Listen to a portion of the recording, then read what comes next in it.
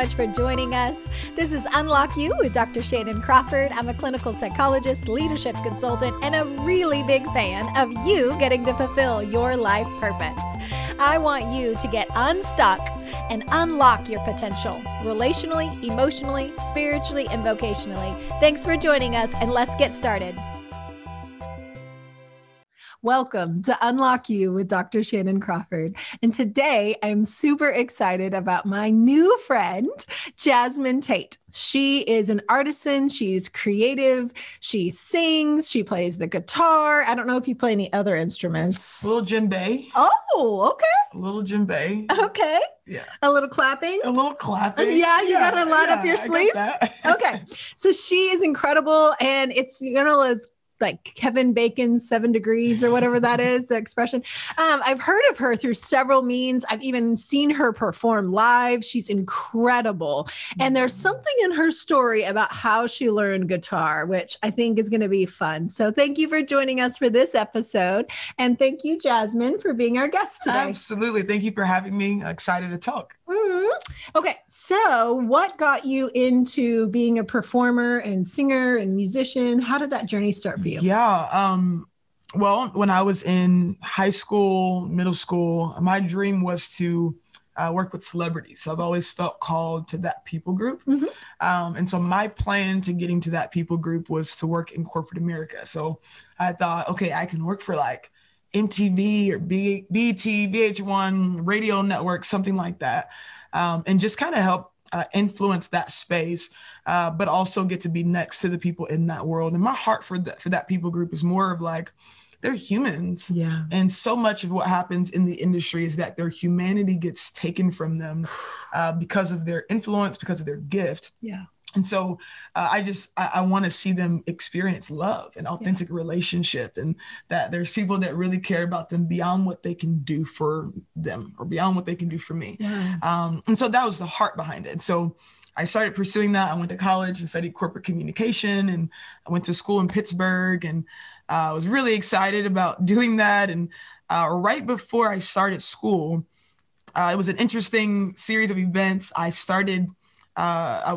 Friends of mine started having dreams that I was on a stage playing a guitar and singing. Wow. And then other people I would like go to, I was looking for a church in Pittsburgh when I moved there. And so I would go to different churches trying to figure out what churches I want to go to while I'm in college. And a couple scenarios where pastors from the stage would call me out and say, hey, I see you on the stage playing the guitar. Like I have a vision of you on a stage playing a guitar and singing. And when you sing, chains fall off of people. People get set free of suicidal thoughts and depression and things like that. And it was really odd though, because I didn't play the guitar, I didn't sing, and I didn't want to be on the stage. What? Yeah. You're going the corporate track and you're getting all these words like it was totally really left field. Totally left field.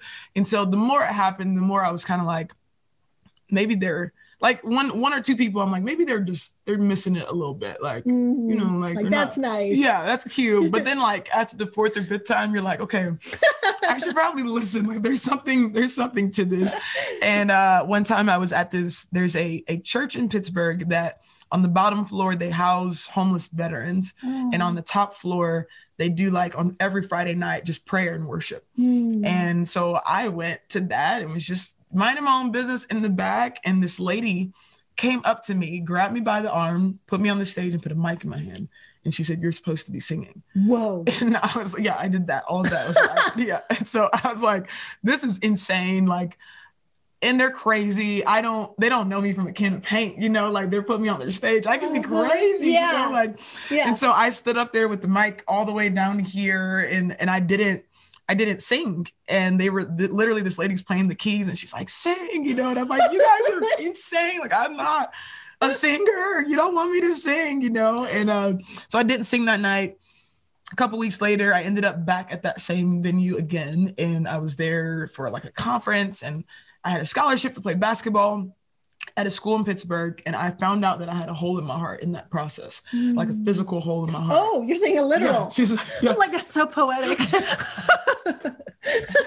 No, a literal physical hole in my heart, and it was potentially going to affect my scholarship. Oh, gosh. And it was affecting like me running a lot and just different things. And what was the scholarship? Did I miss that? Basketball. Okay. So I played basketball in college, D1, and but I had a hole in my heart, and it was going to affect that scholarship, you know? And so I needed healing. And I grew up in a church my whole life where I saw people get healed. I saw blind eyes open. I saw deaf ears open. People get out of wheelchairs. And so you think that stuff's real? I believe it's real with my whole heart. I saw it with my own eyes growing up, you know? And so because of that, I believed and still believed, but I believed at that time, God can heal my heart. He can heal the hole in my heart. And so I asked the people at that event to pray for me. I said, will you just pray? Can we just ask God to heal my heart, you know? And so they prayed for me, for God to heal my heart. And at the end of that prayer, this lady stepped out and she said, I know we're praying for your heart. She says, but God's saying that there's a sound that he's put inside of you for your generation.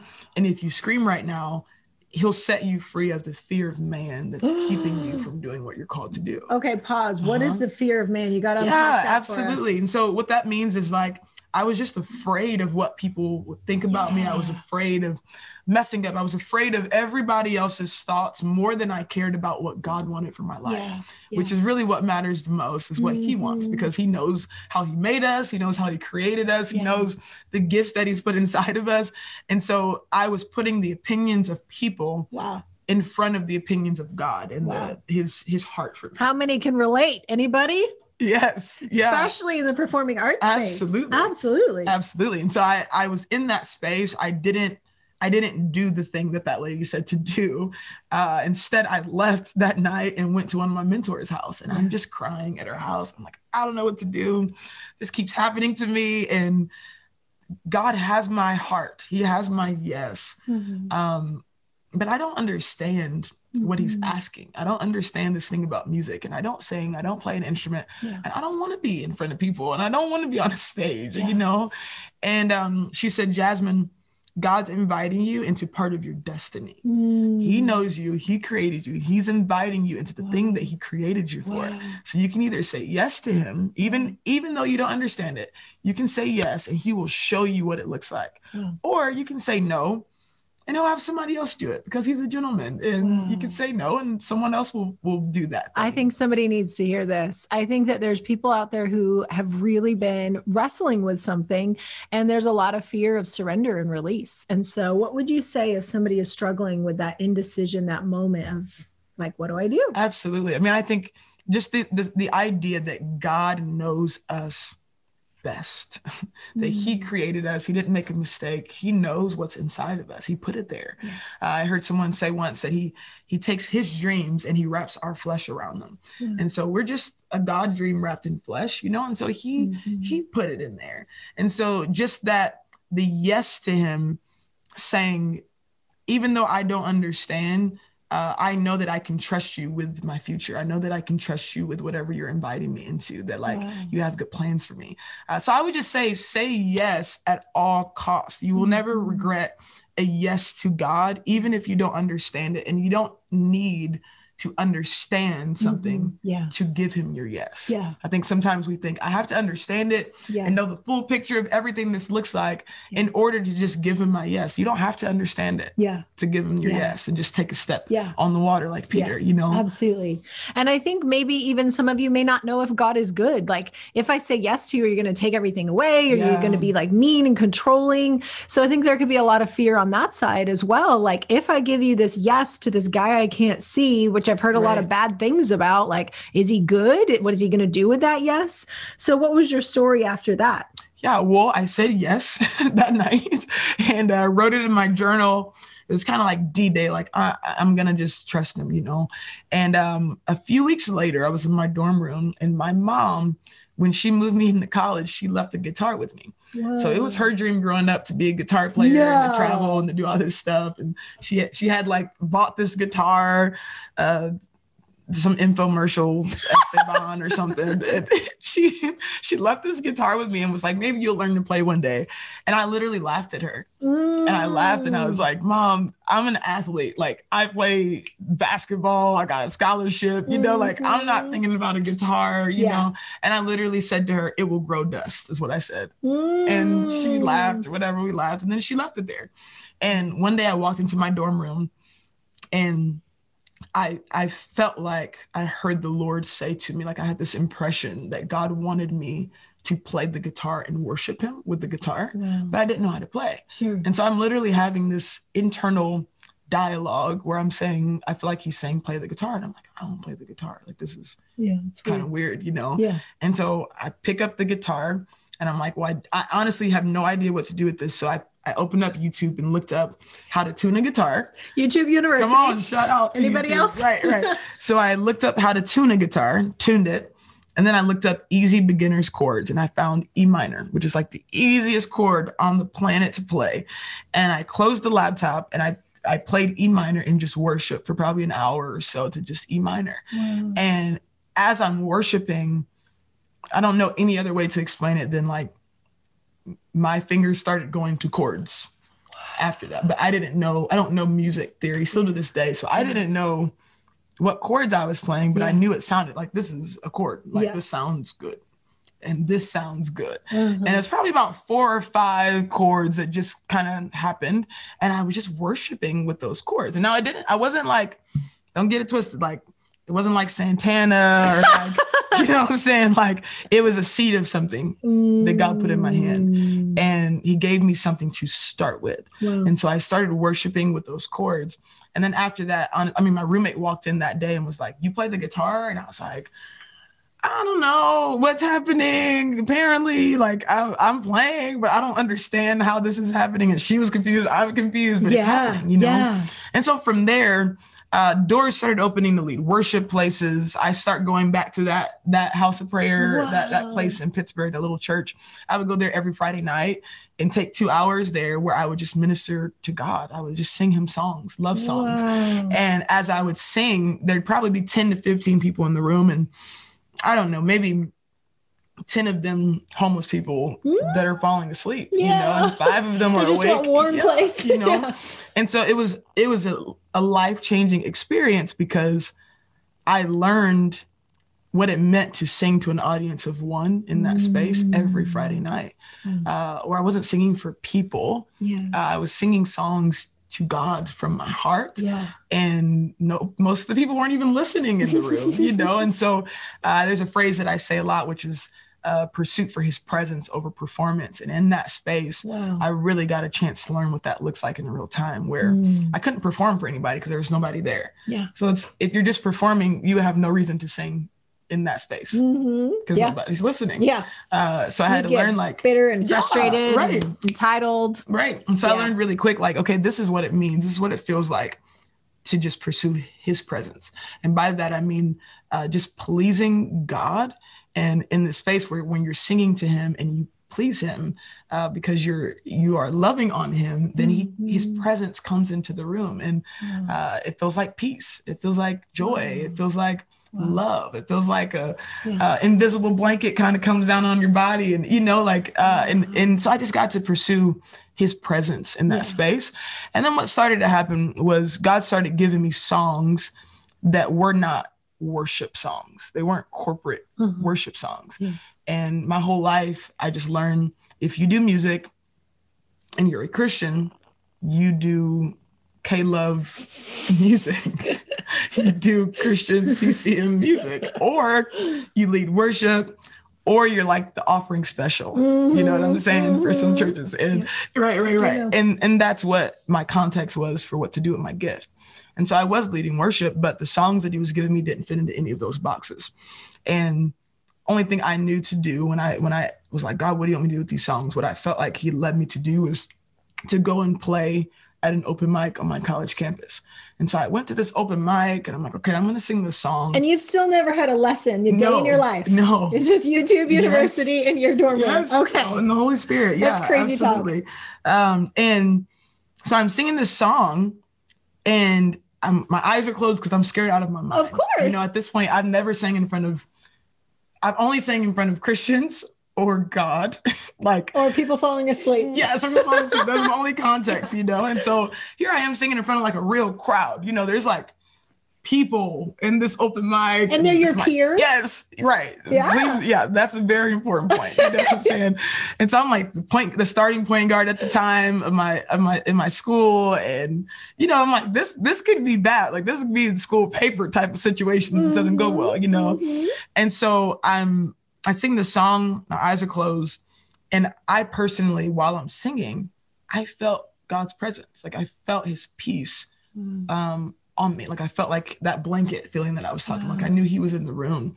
But I didn't know what was happening in the room because my eyes were closed. And so, because I was scared. And so I finished the song and I opened my eyes and looked in the room, and probably about half of the room weeping. Just little pockets of people just bawling. And I thought to myself, man, I must have been really bad. Like, everybody's crying.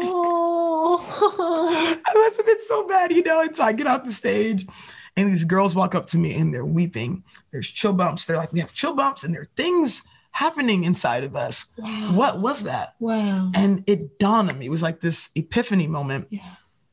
They're experiencing the presence of God, but we're at a coffee shop on a college campus, not in a church. Yeah.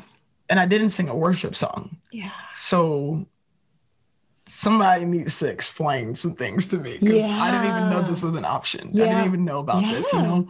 And so what I did was I started taking a group of friends, and we would go to every open mic we could find in the city. Okay. And our question was, man, if we just take the songs that God has given us and we just show up like in love with Jesus and loving people really well, and like, will he show up and meet people? Like, will he meet him the way that he meets us every day? Like, will he do that? Will he come with the peace the way he has given us peace? And every venue, every one that we went in, he came, and we started to see people get physically healed. And God would tell us things that had been on his heart for people in the room. Wow. And so we'd be singing, and you see somebody in the room, and we would hear God's heart for them of like, their parents just got a divorce and they're brokenhearted right now. And so we go up to them and say, hey, God talks to us about people that he loves all the time. And he really loves you. And he told us that there's a divorce that just happened in your family, and he wants you to know that he wants to comfort you, like things like that. And then they just bawling. You feel so known. They didn't know that God knew them like that. But it's happening at a bar or in a coffee shop. And places like that. And so that kind of started a journey for me, both in the worship space as well as just as a singer-songwriter. So I've been doing that for 10 years. That was 2010 that all of that started, or I guess 11 years now. And it's been a blast. It's been an incredible journey. Just getting I love getting to see God's heart for people. And I think when you're in coffee shops and at bars and in festivals and things like that, there's so many beautiful people that you get to meet all the time, you know, like people that maybe I wouldn't get to see if I was just at my house all the time or with my circle of friends, but I'm just getting to meet the most beautiful people. And you just get to love them. And then along the way, God started doing the thing through music that I felt called to all along. Wow. So then he started connecting me to the celebrities and the people in the industry. Okay. And so then now I'm getting to love the people who are just starting in the industry, the other singer-songwriters that are just beginning. Wow. And there's a bridge through the music to people who have been in the industry for years. Wow. That are the celebrities of our time, that I'm just getting to love on them and showed them that they're human and lovable and worth more than their gift. But I didn't know, but I didn't know that God would use music to get me to them. I had my own thought of what he would use to take me there, or how he wanted to take me to the people that were in my heart. And he was like, no, let me do it. Like, I know the perfect pathway for this because I put it in you, you know? So good. So I think for a lot of you listening, that a lot of times you'll have a vision and you have the long term, this is what I want to do. But I think it's so illustrated in your story that we have to surrender along the way of how we're going to get there. So that she thought it was going to look corporate. She thought it was going to look in a certain venue, an opportunity setting. But then what she's watching is in the surrender, in the opening her hands and saying, God, I trust that you're good. I don't understand everything. I don't necessarily like everything. everything, but I'm choosing to say yes. And in that time, she's literally trading a heart that has a hole in it for a heart that's now filled with peace. Mm-hmm. And how many of you are looking for peace? And we're looking for it in all the wrong ways. And I want to be very delicate in sharing this story because I cherish this family that I've been working with. But there's a lot, it happens a lot, but one in particular that's on my heart that I just adore is a family who has gone through a lot of pain and depression and anxiety and just addiction and all kinds of trauma. And they've been looking at every source. They've done the best that they know how. And even therapy, which obviously I am a big fan of therapy, but it couldn't touch something that was so deeply unconscious until they started to go where she leads, music, and the family has started to get a lot of breakthrough, and unconscious trauma memories have come up, not because of great therapy, although there is a great therapist in the part of it, but that's not the reason. I give full credit that this is not a great therapist, but this is somebody who's been in the presence of God. So I just feel like there's people who are listening that you've been looking for everything to try to get peace. You've been looking for everything to try to get answers, to try to feel like you have purpose or meaning or significance in your life. But it's the presence of God. And when you're in the presence of God, there's this shalom peace, which means nothing missing, nothing lacking, nothing stolen. And you can just abide in that peace. And when you can say, God, I choose to trust that you're good, even though I don't understand what you're asking me to do. When you believe he's good, then you can say, okay, I don't get it. I'm a little reluctant. I'm super freaked out. I'm going to go talk to some friends before I actually walk this thing out. That's crazy. But yet you're giving your yes and you're walking forward. And then you're seeing this weaving of everything coming back synergistically back to the original vision that you had to begin with. But there's this whole discovery that's happening in the middle of when you're surrendering and releasing and laying down every false comforter or idol or anything you've picked up that was like your safety blanket in life, that now you're like, Lord, you're really the one that I want more than anything. And then he gets to give you, seek first his kingdom and his righteousness, and then everything gets piled back into you, and you get that original vision that he planted to begin with. It's beautiful. Mm-hmm. I love that. So if you were talking to somebody, having coffee with them, and they were struggling, because I just feel like a lot of it is having to believe that God's good, because to understand, then I can still be in control. I can still be the God. But to truly surrender and truly say, okay, I have this vision. This is a passion in my life, but I don't get it. You're asking me to lay this down and go a different direction, which was my story as well. And probably everybody listening, that there's this kind of normal process of having a vision and then having to lay it down and then pick something up when we don't understand it. What were some of the things you had to wrestle with in that surrender that maybe could encourage some people who are in that place? Yeah, well, one of the things that comes to mind is that I think there was a point in my life regarding the passion that I had for celebrities, where it actually became an idol in my life, where I was putting my identity in it, in the sense of it was like, this is who I am. This is what I'm going to do. Like this is everything. This is going to be it, you know? And I think there's so many scriptures in the Bible where God makes it just so clear, his heart towards idols that we put in our lives. And the reality is, I think the part of the heart, his heart towards idols, is that he knows that they don't satisfy. He knows that if we put everything into them, that they're not alive. There's a scripture that talks about how our idols, these idols, they don't have eyes, they cannot see, they don't have ears, they can't hear.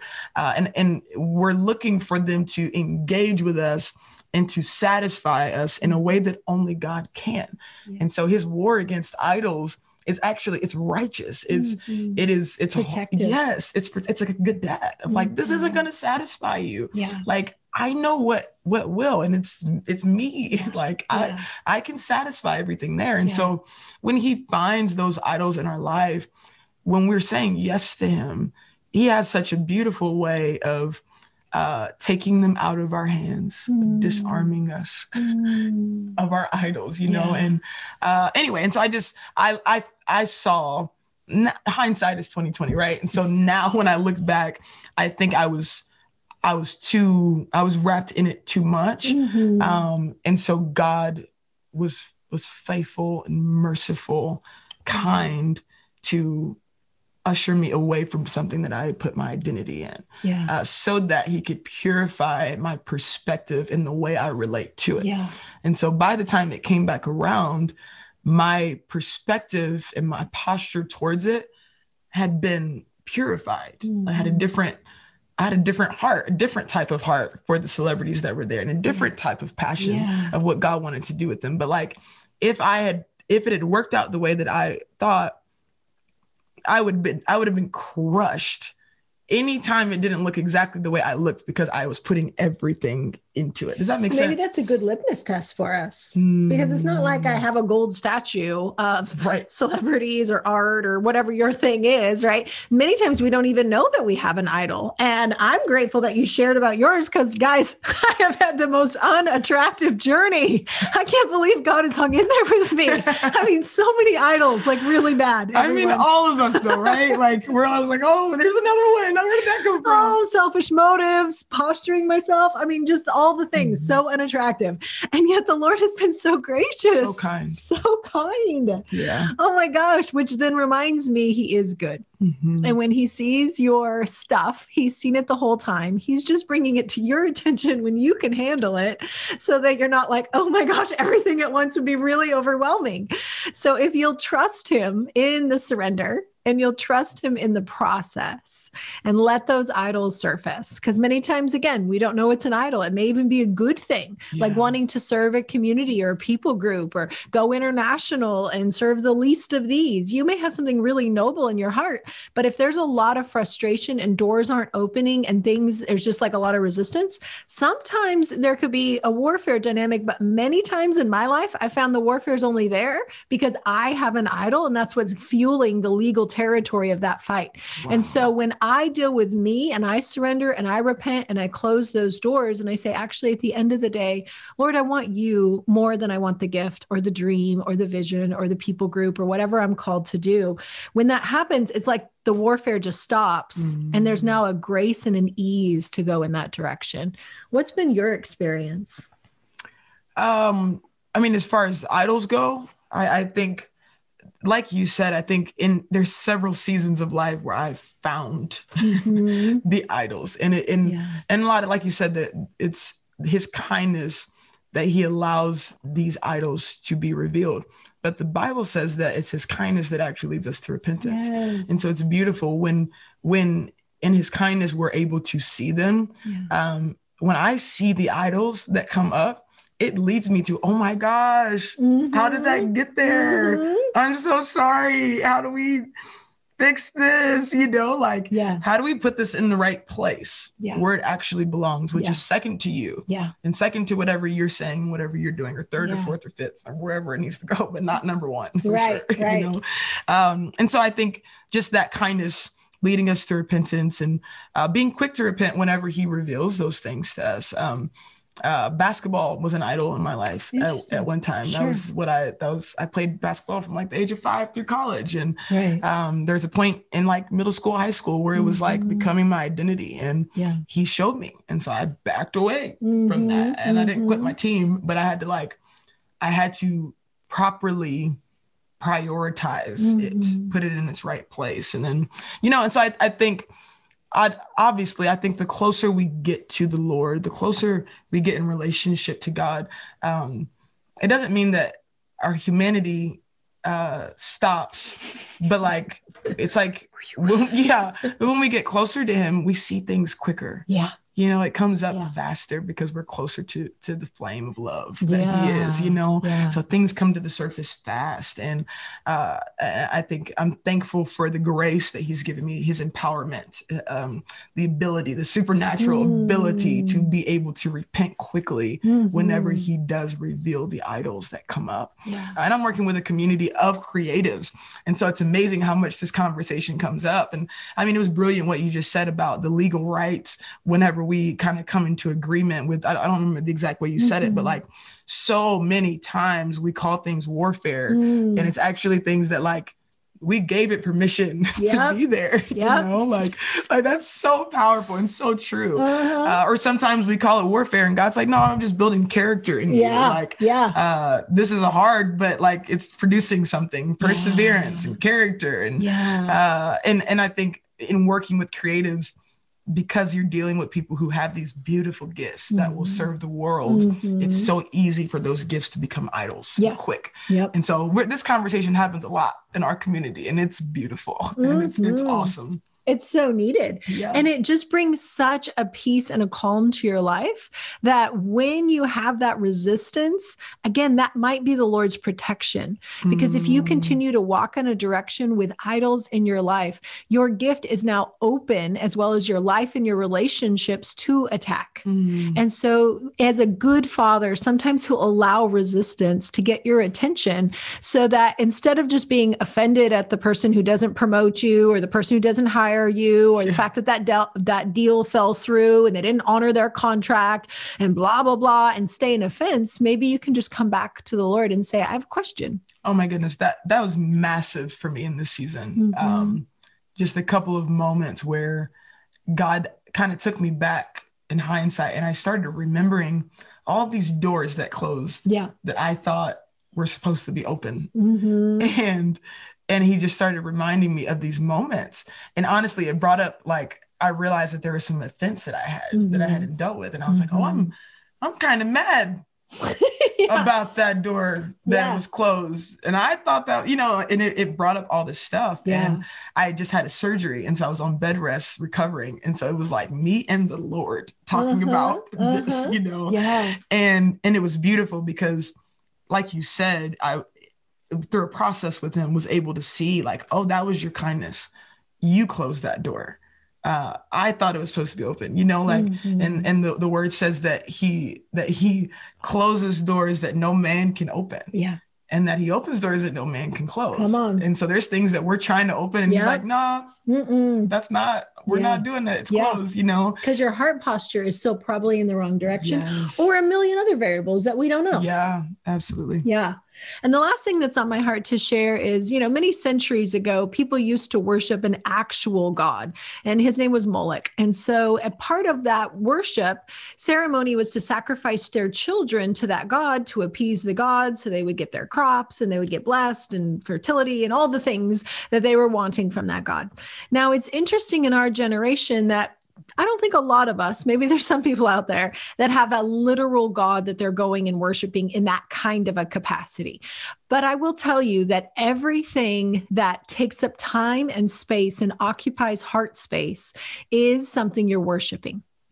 All of us worship a God, whether it's ourself, whether it's success, whether it's fame or money or pleasure, or just staying under the radar and never having conflict, or people pleasing and just keeping everybody at peace. Whatever your God is, all of us have them.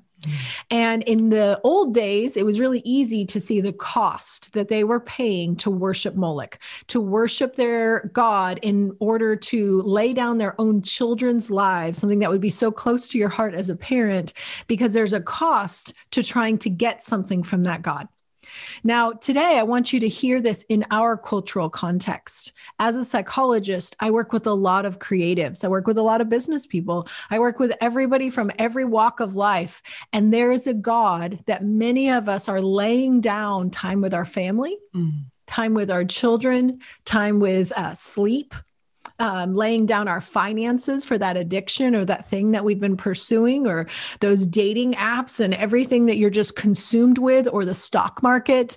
Whatever you've been laying something down, there's a cost.